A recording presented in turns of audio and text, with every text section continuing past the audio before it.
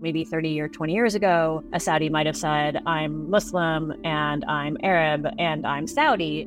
Now they might say, I'm Saudi and I'm Arab and I'm Muslim. They're trying to radically refashion their country and they need help from the best experts in the world. Do you want to have your country's people be disqualified from that because of some essentially antiquated point of view about how countries work together? In recent months, it can feel like Saudi Arabia is intent on buying the world. It's bought up much of golf, sports teams, many of the globe's best soccer players to its own domestic league, and it owns huge chunks of many of the biggest companies on the planet. But Saudi Arabia is not just on a shopping spree. The once insular, oil-rich kingdom is transforming into a major diplomatic and military player, a pivotal actor in the energy transition, and looks set to host high-end cultural events like the FIFA World Cup. They know that buying a football club immediately brings you a billboard into a global game that allows you to completely reposition yourself and rebrand yourself. It feels like we're entering the era of the Saudi project. But what exactly is the kingdom trying to achieve, and will it succeed? Coming soon from Intelligence Squared, the Saudi Project is a new podcast series seeking to answer some of these questions and more. Britain does have choices. It's not either or situation. We either indulge Mohammed bin Salman or boycott Mohammed bin Salman. There is a third choice. Search the Saudi Project wherever you get your podcasts. We always have so many things to tell our audience about here at Intelligence Squared. So when I'm needing a top-down view of it all, I don't want to feel like I'm looking at organised chaos. That's why I really love Notion, which lays out different threads of work in a beautifully designed layout. And despite all of its clever AI tech going on in the background, it feels as clear and easy as putting pen to paper. Remember that? But with Notion, you can do a lot more than jot down a few thoughts. Notion is a place where any team can write, plan, organise, and rediscover the joy of play. And thanks to its AI-powered model, the way it works is so intuitive, every question has an answer. I still love my paper notebook, but sitting next to Notion, it might need to up its game a little bit. Try Notion for free and up your game too when you go to notion.com/squared. That's all lowercase letters, notion.com/squared, lowercase. So you can start turning ideas into action. And when you use the link, you're supporting Intelligence Squared too. That's notion.com/squared. Welcome to Intelligence Squared. I'm senior producer Connor Boyle. Today on the podcast, we're talking about oil.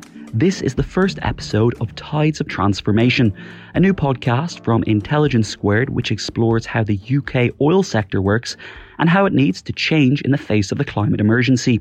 Search Tides of Transformation wherever you get your podcasts. Here's our host, Helen Chersky, with more. On the northwest coast of England, on the banks of the River Mersey just before it opens out to the sea, there's an unremarkable point on the map, a somewhere that could be anywhere. It was once just the grassy bank of a shallow estuary, but today it's a global crossroads where huge flows of power and money and data and energy converge and pause just for a moment before they travel onwards and outwards into the world. This is the Stanlow Oil Refinery.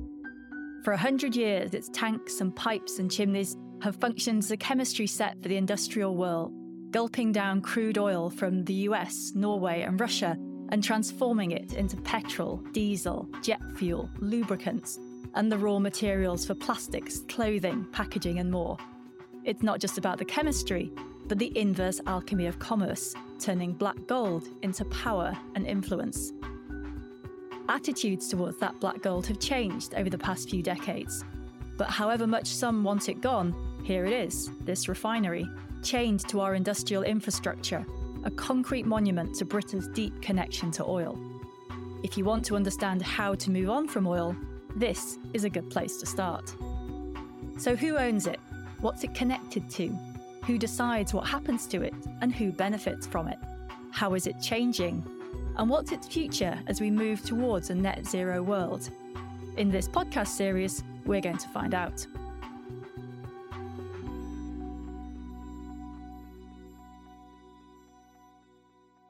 Welcome to Tides of Transformation, an oil story, a podcast from Intelligence Squared. I'm Helen Chersky, a physicist, writer, and broadcaster.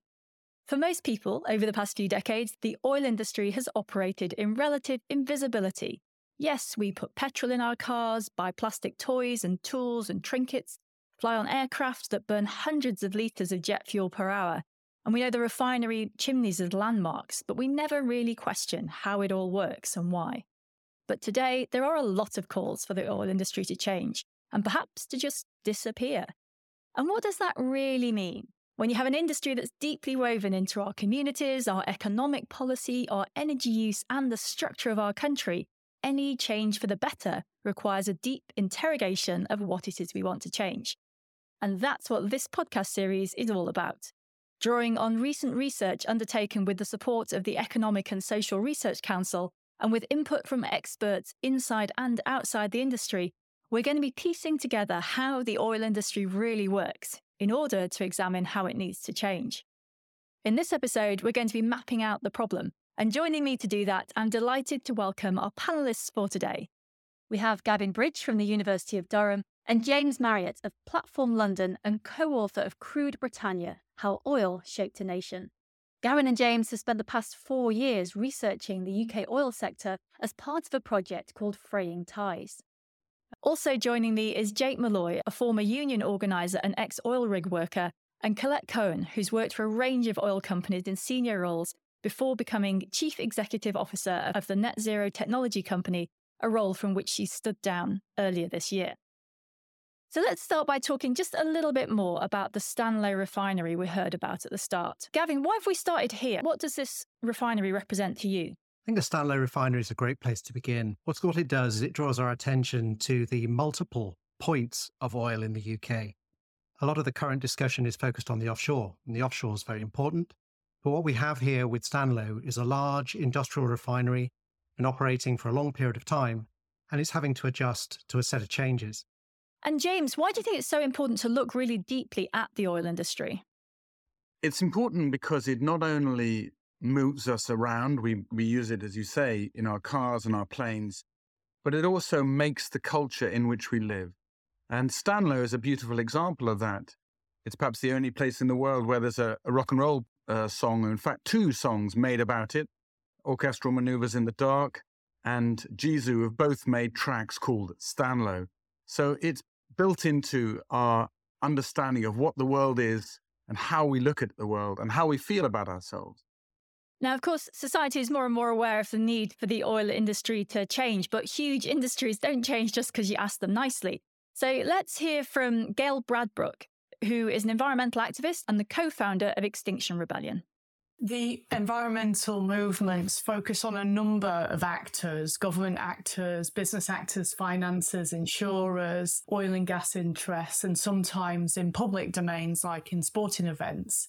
And in each case, there will be a slightly different purpose to the sort of protests. And I have to say, it's the ones where there's a public spectacle that gets the most coverage. And so they are best placed for raising the alarm and pointing out the fact that we don't have a comprehensive plan to either mitigate or adapt to the changes that are here. And sometimes we will focus on banks, for example. I helped to get something called Money Rebellion off the ground within Extinction Rebellion, and we focused on some of the finance system. There's a focus on BlackRock and Vanguard. There's a focus on no new oil and gas treaties at a government level. So, sometimes we're trying to talk to the staff in a way in specific businesses and say, where you're working, and we understand people have mortgages to pay and bills to pay and mouths to feed, etc. Where you're working is contributing to the destruction of the planet, and that can create sort of internal backlashes. So, Gavin, we heard one perspective on change in the sector there, but just could you set out the sort of major factors driving change in the UK oil sector, apart from Extinction Rebellion, perhaps? Yes, we've been observing this sector for a while now, and our work understands the oil sector as really a set of interconnected spaces and institutions. And what's interesting, what we've just heard from Gail Bradbrook there, is that this is an argument that social activists are making and demonstrating, identifying the connections through which oil is reproduced. And there's a set of demands now from multiple quarters for oil to be different, to change in some way. That's expressed in a range of languages, from a language of energy transition to just stopping oil, to warnings about stranded assets from the Bank of England. So across a range of institutions in society, we're identifying and seeing a set of demands and claims for oil to be otherwise. Jake, tell us a little bit about your perspective on what the oil industry has been for the UK and what it's become, because obviously your experience is sort of at the very practical end of all of this. So what do you see when it comes to where we've come from and what's happening now? You know, when I went into the oil industry, there was thousands of miners being made redundant. It was effectively a transition, but it wasn't seen as a transition at that time. It's a political ideology more than anything. And going into the industry, we thought we were moving into a new industry, which was going to revolutionise things for the world, change the whole geopolitical position for the UK, and we would all benefit. The state would benefit, and the people of the state. Sadly, and there'll be people that have got different views, but sadly I don't think it's delivered in terms of the benefits to society, and certainly not the UK society. And I think that's being realised now as we talk about the ultimate decline and cessation of operations and the use of oil and gas. So I think it's a big debate. But for me, I think we need to find a balance. We need to find an informed discussion, or have an informed discussion. Because if we don't, we risk making the same mistakes again. In fact, I think to some extent we're making the same mistakes again as we did back in the 80s. And that's why I feel we need to engage with the wider public and try and put pressure on the politicians to make this change, which will be a change which will last a lot longer than the oil and gas sector ever did. Make it work for society, make it work for the world, essentially. We'll pick up on some of those points later, but first I wanted to hear from Colette, just about your perspective on how much oil matters to the UK in particular. Like, why is it this country? Why is this a good place to discuss it? The reality is, both James and Gavin have kind of alluded to, it's endemic. It's how you live, it's how you travel. And I think maybe some stuff we need to talk about. At the moment, 3/4 of the UK's primary energy needs are still met by fossil fuels. Over 90% of fuel for transport is still met by fossil fuels. And gas is still key for heating and electricity. And I think that's why the UK is a very interesting country to have this conversation on, because of the comments and intent we have laid out for transition and delivering net zero. We have been more vocal than many other countries. But if you look at the grid carbon intensifier right now, because it's live, 29% of our electricity is being generated by gas, 17% by nuclear, and only 12.5% by wind today, as you and I are sitting here talking. So that says that even with all of these great commitments we've made to energy transition over the last 10 years, we are still as a nation hugely dependent on fossil fuels. Where we should be having the conversation, where we should be focusing is, what are we doing to identify how we replace oil and gas? Sponsoring the show for this episode is Marquee TV. Marquee TV is a streaming service with a difference. It's bringing you the top tier of performing arts straight into your living room or onto your device. So think dance, theatre, music, anything you might find in the West End, Broadway, or maybe a cool little experimental space too, but saving you the cost of a few tickets as well. I've got happily a bit lost in their vast library of performances, exclusive interviews, and behind-the-scenes content. Choreographer Jonathan Watkins' interpretation of George Orwell's classic 1984 was pretty cool, and I love the dance piece Sutra, inspired by the skills of Buddhist Shaolin monks. And we've got a special treat for our listeners. Marquee TV offers 3 months of access for just 99 cents. That's right, 3 months for only 99 cents with the code SQUARED. Simply visit marquee.tv and use the promo code SQUARED to dive into the world of arts like never before. Bring the arts home with Marquee TV. The events calendar is filling up here at Intelligence Squared, and to create each one, we obviously rely on some brilliant guests and onstage talent. But behind the scenes, there's also a producer, a production team, and the budget in the mix too. You've got to keep an eye on all of that stuff in one place. NetSuite is the #1 cloud financial system, bringing accounting, financial management, inventory, and HR into one platform, slashing manual tasks and errors. And you can cut the cost of maintaining multiple systems because it's super easy to get started. NetSuite exists in the cloud, you see, no hardware needed, so you're cutting IT costs too. That's why over 37,000 companies have already made the move. And now, by popular demand, NetSuite has extended its one-of-a-kind flexible financing program for a few more weeks. Head to netsuite.com/squared. That's netsuite.com/squared. netsuite.com/squared.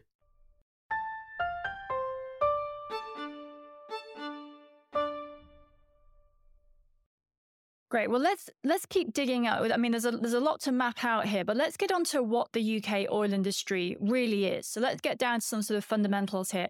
And to start with, we're going to hear from Martin Ratz, who's Morgan Stanley's global oil strategist, explaining to us how his job fits into the jigsaw of the UK oil sector.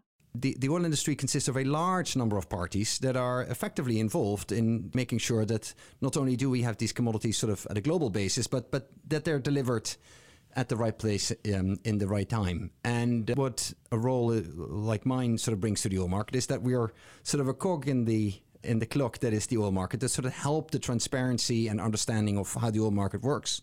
And if that system works well, if the research analysts and the oil traders and the logistics companies and the storage companies, sort of in the big consumers and the big producers all execute their functions sort of appropriately, then you do get, commodities like oil delivered in the right place in the right time. So first, oil needs to be transported from the place where it's produced to a refinery. In some cases, refineries are close to where oil production is, but in some cases, refineries are close to where demand actually takes place, and that can be far away from the point of production.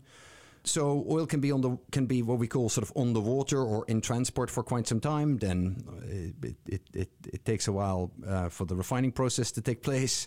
Once it's turned into the various products, then the products need to find their way to customers. So again, gasoline and diesel is sort of shipped around in pipelines and tankers and trucks and what have you. So altogether, there's sort of quite a sort of sizable logistical journey, and there can be various forms of trading along the way. Well, we heard this presented as a logistical challenge. It's all about supply and demand. Jay, could you please just paint a picture for us of what the infrastructure of the oil industry is? You've obviously spent a career working in the places where there are pipes and tankers and rigs and ships. For most of us, that's quite invisible. Late 1980, I had no idea what I was getting into. And I landed on this monster, the Ninian Central Platform. You should Google it and have a look at this monster. It was, at the time, the biggest concrete thing ever moved on the planet, with a crew there that specialises in one specific role. And then you've got all the support team around that. You've got the production guys who are making sure that the oil and gas is diverted into the specific areas in the pipeline to flow onshore. You've got a hotel, catering, shipping. So you're a dock, you're a port, you're a heliport. I mean, I ended up doing helicopter landing officer. It was the strangest thing ever. And it's the coming together of multiple of different skills and professions, which simply isn't mirrored in any other industry. You don't get this mix coming together in the way that you do in an offshore installation. You're drilling this stuff, and then you're pumping this into a 30-inch pipeline and sending it ashore, and then it's been pumped into refineries like Grangemouth, and then it's refined and put into ships around the world, or else the oil directly is put into ships and it's taken to different refineries and then it's brought back again. It is astonishing when you think about it that these monstrous pieces of infrastructure that you describe could be hidden almost. It's interesting, isn't it, that such big stuff could be effectively unseen. Gavin, just to pick up on that, could you just tell us, give us the big picture on how UK oil fits in with global oil. And could you actually start by explaining the difference between upstream and downstream? The distinction between upstream and downstream is a handy one. Crude on its own has relatively little utility. There's not a lot we can do with it unless it's refined. So the language of upstream typically refers to the process of hunting for, exploring for, and getting crude from under the ground, pumping it, bringing it to the surface, and then moving it into the refineries. And everything from the refinery down is downstream, moving it into markets as refined fuels. So the UK has been using oil on a large scale for over a century. Initially, that was as a lighting fuel, as kerosene, and then for motive power. And perhaps the big shift there was early in the 20th century with a conversion of the British Navy from coal, which the UK had a lot, to oil, which it didn't have any significant domestic resources of oil at that time. But what's interesting here, I think, is that the formative years of demand growth in the post-war years in the UK, oil really became embedded in our routines, the way we live, things like driving, the air travel, the jet age, the consumption of plastics. So just to give you one little stat, in the 25 years after the end of the Second World War, petroleum demand increased fourfold. The demand for diesel went up ninefold. Huge expansion in demand. But what's really key there is all of that, for those 25 years in the post-war period, was met by imports. Initially, by importing refined products from overseas refineries, like Shell's refinery at Curaçao, a small island off Venezuela, or from Anglo-Iranian, BP's refinery in Abadan in Iran. A little later, in the 50s, it became the UK was still reliant on imports, but not of refined fuels, but of crude. So what you see in the 1950s is really significant investment, and this takes us back to our opening example of Stanlow, in the building up of really large refining capacity in the UK. And it's only then in the 1970s, with the coming on stream of North Sea oil, that we start to see the current oil economy of the offshore taking shape. So what you get in that historical perspective is you see the particularity of the current configuration of the UK, of being an oil producer. We're 50 years into that period. We've seen the peak 20 years or so ago. And the sector as a whole is changing quite significantly in that post-peak period. Well, let's pick up on who all this matters to, because a lot of different categories of people view the oil industry in different ways. Colette, something we haven't mentioned yet is governments and how governments see the oil industry, because, of course, they care about the population being able to do what it needs to do and the money. So just tell us a little bit about what governments think about the oil industry. I think historically, the UK government has seen the oil and gas industry in particular as a cash cow. It's provided over 300 billion in tax revenues in the last sort of 30, 40 years. And that's why you also talk about this windfall profits tax. Every time there's sort of the oil price increases, you see government trying to take a larger share. One of my challenges at the moment for the UK government is our approach to oil and gas has been punitive. Because we're seen as sort of big oil or bad oil, whatever there's been profits, it's been pushed to try and take more tax from them, rather than the government saying, we need to be part of this transition. So we need to take these profits and drive them into changing how we use oil and gas, changing how we do energy. And so I would like to see a more mature conversation by government, rather than taking that tax, say, with that windfall profit, we want to invest in like a large wind farm. We want a solar field. So it's that element. Government has that opportunity to drive behaviours. I'd like to just finish off this point of the people that the oil industry matters to and how different stakeholders view it. And Jake, I wondered if you could just give us a quick overview of the communities that oil matters to. I mean, obviously, there's the UK community who uses petrol and plastic and all of this. But how about the communities that work in the oil industry? How big are they? What are they like? The oil industry is out to virtually every region of the country. When you're on an installation offshore, you've got people from as far south as Isle of Wight and even beyond, and European workers to Shetland. And there's different communities, predominantly northeast, Central Belt, Glasgow, northeast of England, Newcastle, Liverpool. Your heavy industry has been the source of employment offshore, but that filters out into every aspect of society, whether it's hotels, bars, restaurants, and we're seeing that in Aberdeen just now, the impact, the decline is having. And I think, as I said earlier, I felt we're making the same mistakes as we did with the transition from coal. So back then it was the dash for gas, as they called it, and the move just to shut the pitch down as quickly as possible.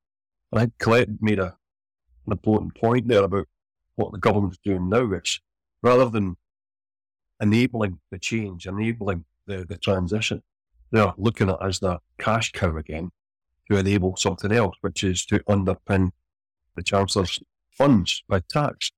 It's economic madness in terms of a transition, what's going on right now. Okay, James, we've heard about a lot of stakeholders here. Have we missed out any? We've heard about sort of governments and the industry itself and the people working on it. Who else? What other stakeholders are involved here?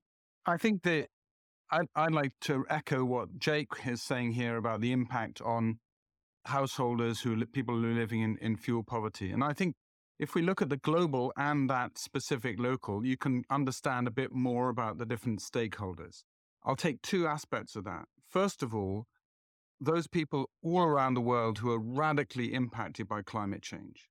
Those people who are in low-lying states in the Pacific, those people who are having the massive impacts of floods in, say, Bangladesh or desertification in parts of Africa. All of those people, they have a stake in the future of the UK oil industry because the UK oil industry impacts on their lives and their future, just as other parts of the global oil industry do too as well. So they are effectively stakeholders in that future. And on the other side of the global, BP and Shell, for example, they extract oil and gas in the North Sea, but that extraction of oil and gas in the North Sea is a tiny part of their profits compared to the amount of profit that they make on oil trading. The real core of the profitability of an oil corporation such as BP, Shell, Exxon or whatever is oil trading. And that one of the key functions of the UK for the international oil companies is not pulling oil and gas out of the North Sea, but providing a place for oil trade. And that happens in the City of London. And that oil trade is a global concern. It's constantly active, 24/7, constantly moving between London, Singapore, Chicago, all the way around the world, all the time. It has a node here, but that node is a global node. And the people who are part of that, they have a stake in the UK as that part of that global node. And they have a key stake in the future of the oil industry. What's interesting is that their stake, i.e. the ability for the trade to reproduce profit, is in counterpoint to the stake that the people in the low-lying states and Bangladesh and so on and so forth, who have a stake in the future of the oil industry, that it should stop destroying their livelihoods and their communities. And those two aspects of the global are coexisting here in the UK. And that's part of this battle. Well, we can already see there are a lot of complications here, but let's take one of the sort of simpler aspects of this, which is the difference between upstream and downstream. And we're going to hear from Dr. Andy Roberts, who's the Director of Downstream Policy at the UK Petroleum Industry Association. He's going to tell us how separate the downstream oil sector is from the upstream in the UK. And I think he might use an acronym UKCS, and if that stands for UK Continental Shelf. Energy security to the UK government tends to mean upstream, but crude oil isn't of much use at all when it comes to servicing product demand. And we feel that it's critically important that we have a domestic refining sector. There is no other country with supply and demand at the same level as you find in the UK that is dependent on imports. Imports are important. The UK became a net importer in 2013. But, in terms of dependence on UKCS, we're not that dependent on UKCS. UK crude now represents only 20% or less of the crude slate for the 6 UK refineries. Well, I think going forward, crude is much more widely traded than finished product. The crude trading market is about 3 times that of finished petroleum products. And with an abundance of crude, we probably got more than we perhaps need going forwards. Crude producers will always try to find a home for their product. So I don't feel that we have a significant dependence on UKCS. So, Gavin, I think a lot of people would be surprised that the oil that comes out of the North Sea that's not the dominant thing that goes into our cars and our own jets in the UK. Why are these two things so separate? Why is things come out of the North Sea and they go somewhere, and then things come into refineries and may get used in the UK? Why is it not all the same oil? Why are we not kind of self-sufficient? Yeah, this is a bit of a puzzle, isn't it, really? So we have really here two parallel systems. We've got offshore oil production, and around 4/5 of that is exported. Doesn't come ashore, doesn't touch the shores of the UK, goes straight into international markets. And then what we have is an onshore oil refining sector that's fed mainly by imported crude. So let me just put a few numbers on this because it does help explain it. So if you take annual production of the UK oil and gas, that's around 80 million tonnes of oil equivalent. Around half of that is oil. So let's say 40 million tonnes a year of oil. And of that 40 million tonnes, about 30 million of it is exported. Right? So all of that goes into that 30 million goes into international markets. Now, at the same time as that's happening, offshore production being sold into international markets, the UK is importing around 40 million tonnes of crude a year into its refineries. Most of that at the moment is coming from Norway and the US, and it's also importing around 30 million tonnes of refined products. So that's diesel and jet fuel, and that's coming from refineries in the Netherlands, in Belgium, but also from Saudi Arabia and from Kuwait, from the US and from India. So the reason for this parallel system, there's three things to say here. The first is really to do with the quality of the oil. So the first thing is about the nature of that crude. It can attract a price premium, and so it is sold into those markets where it's demanded. The second feature is actually the nature of UK refineries, and this is partly a legacy of building refineries from that period in the 1950s, is that the UK refineries are typically hungry for heavier fractions. They want what are called, they want to produce what are called the middle distillates, so things like diesel and kerosene. So the UK refineries typically overproduce petrol, and most of that's exported, and they underproduce diesel and jet fuel, which needs to be imported. So 3/4 of the jet fuel that's used in the UK is imported, around about half of diesel. And I guess the third feature that explains this really limited connection, a surprisingly limited connection between offshore extraction upstream and downstream consumption onshore, is to do with the seaborne nature of most of UK crude oil. It's on a ship, and a ship is flexible. It can go into any market. It doesn't rely on the fixed nature of a pipeline. We're talking a lot about oil, but I think it is worth mentioning that I think it's actually 80% of UK gas produced, but it meets 44% of the UK gas demand. So we talk a lot about oil, but the reality is, and everybody and many people that will be listening to this, they're heating their houses with gas. Thanks for that clarification. James, very quickly, could you just say, we're talking about the flows of hydrocarbons here, oil, and Colette was just talking about gas. How about flows of information and money and power and things like that? How do those flow around the UK? And I know that's a massive question. It's mean to ask you to deal with that briefly, but I'm sure you can do it. The simplest one to talk about is power, the social power of oil. It's often said, and the Prime Minister, Rishi Sunak, recently said, we need to produce homegrown oil for homegrown refineries and homegrown sale in our cars. Well, as Gavin's data shows us, that's actually kind of a nonsense, really. It doesn't work like that, as simply as that. But what's interesting about Mr. Sunak's statement is it shows how, in the public imagination, the political power of oil, the government wants to say, we're going to grab hold of our oil and we're going to make it ours, and it's very important to us. And in a way that they say that, they wouldn't say that in the same way about money, for example. We understand that money is a global product. We wouldn't have homegrown money sold at homegrown banks and used in our own kitchens. It doesn't exist in that way. We don't think about money in that way. Oil has this image that it's something to do with our nation, which is a long history of that. And as a result, it has a social and political power. The oil companies themselves are very happy for that to be the case.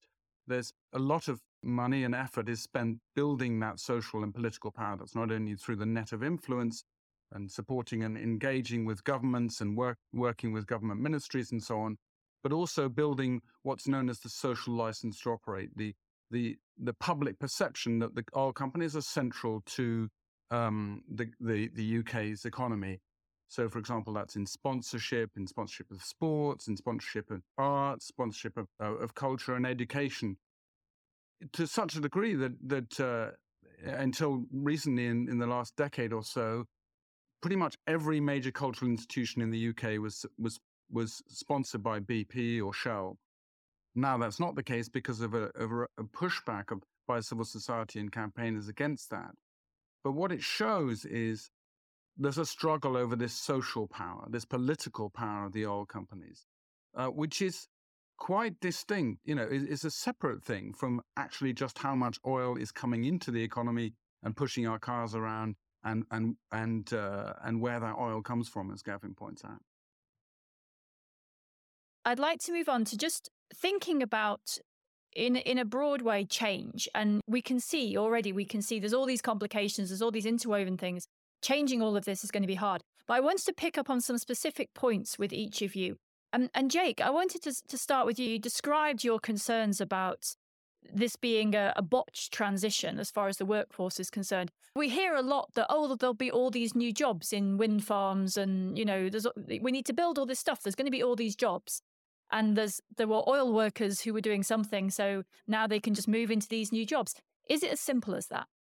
I wish it were. The fact is, it's not.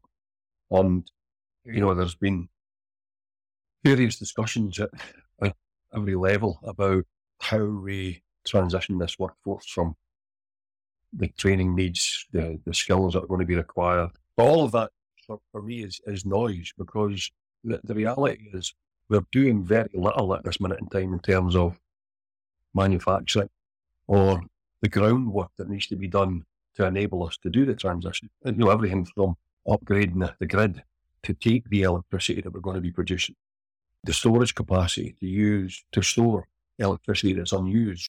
All of these things are being brushed over, and all the focus is about how many thousands of jobs it's going to be. There's not going to be any thousands of jobs unless we get a grip on the whole manufacturing piece.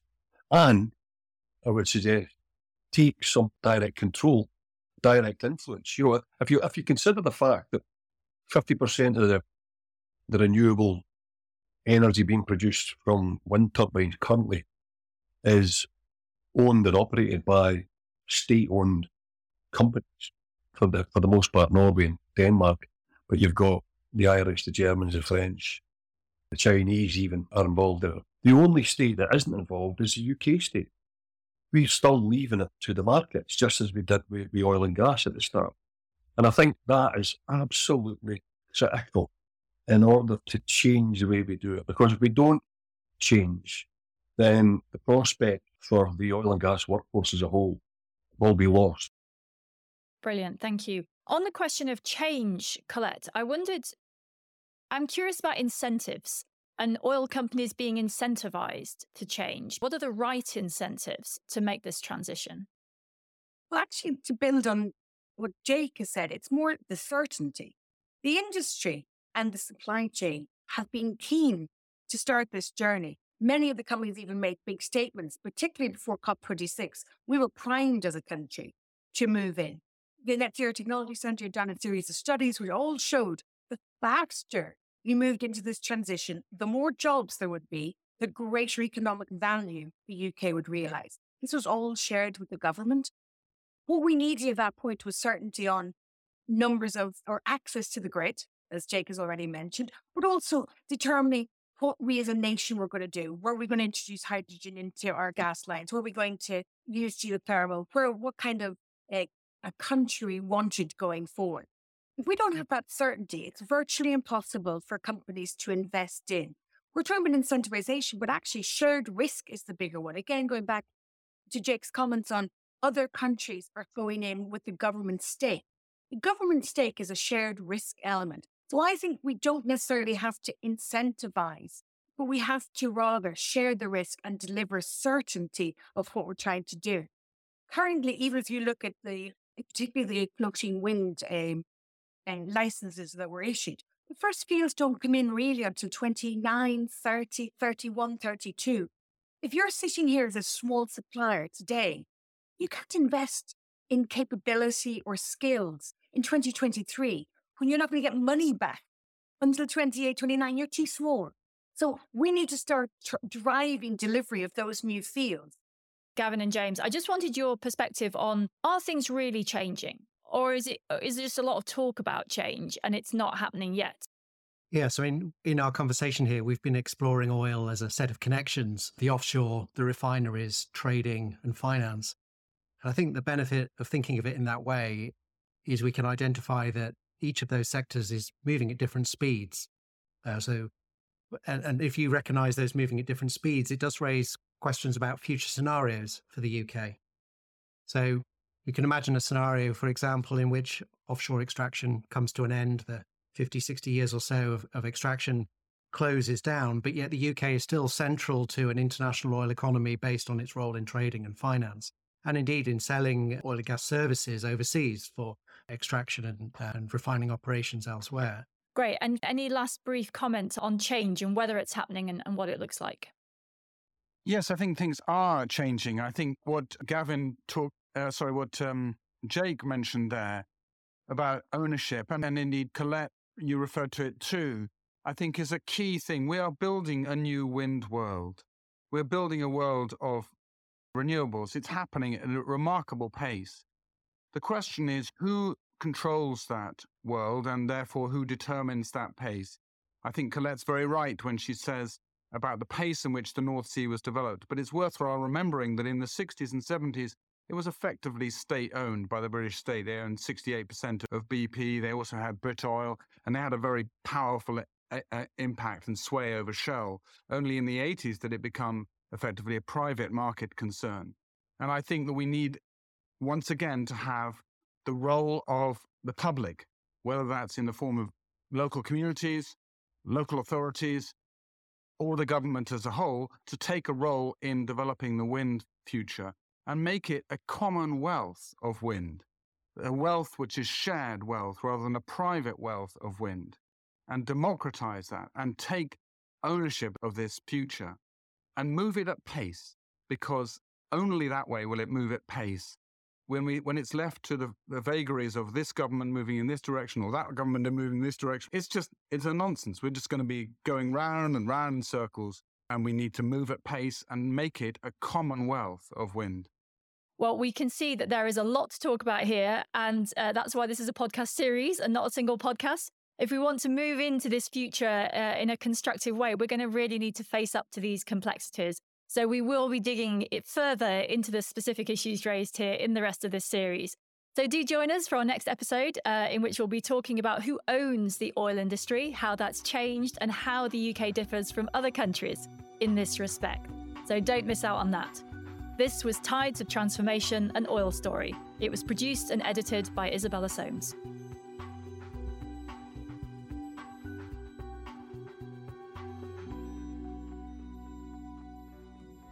Thanks for listening to Intelligence Squared.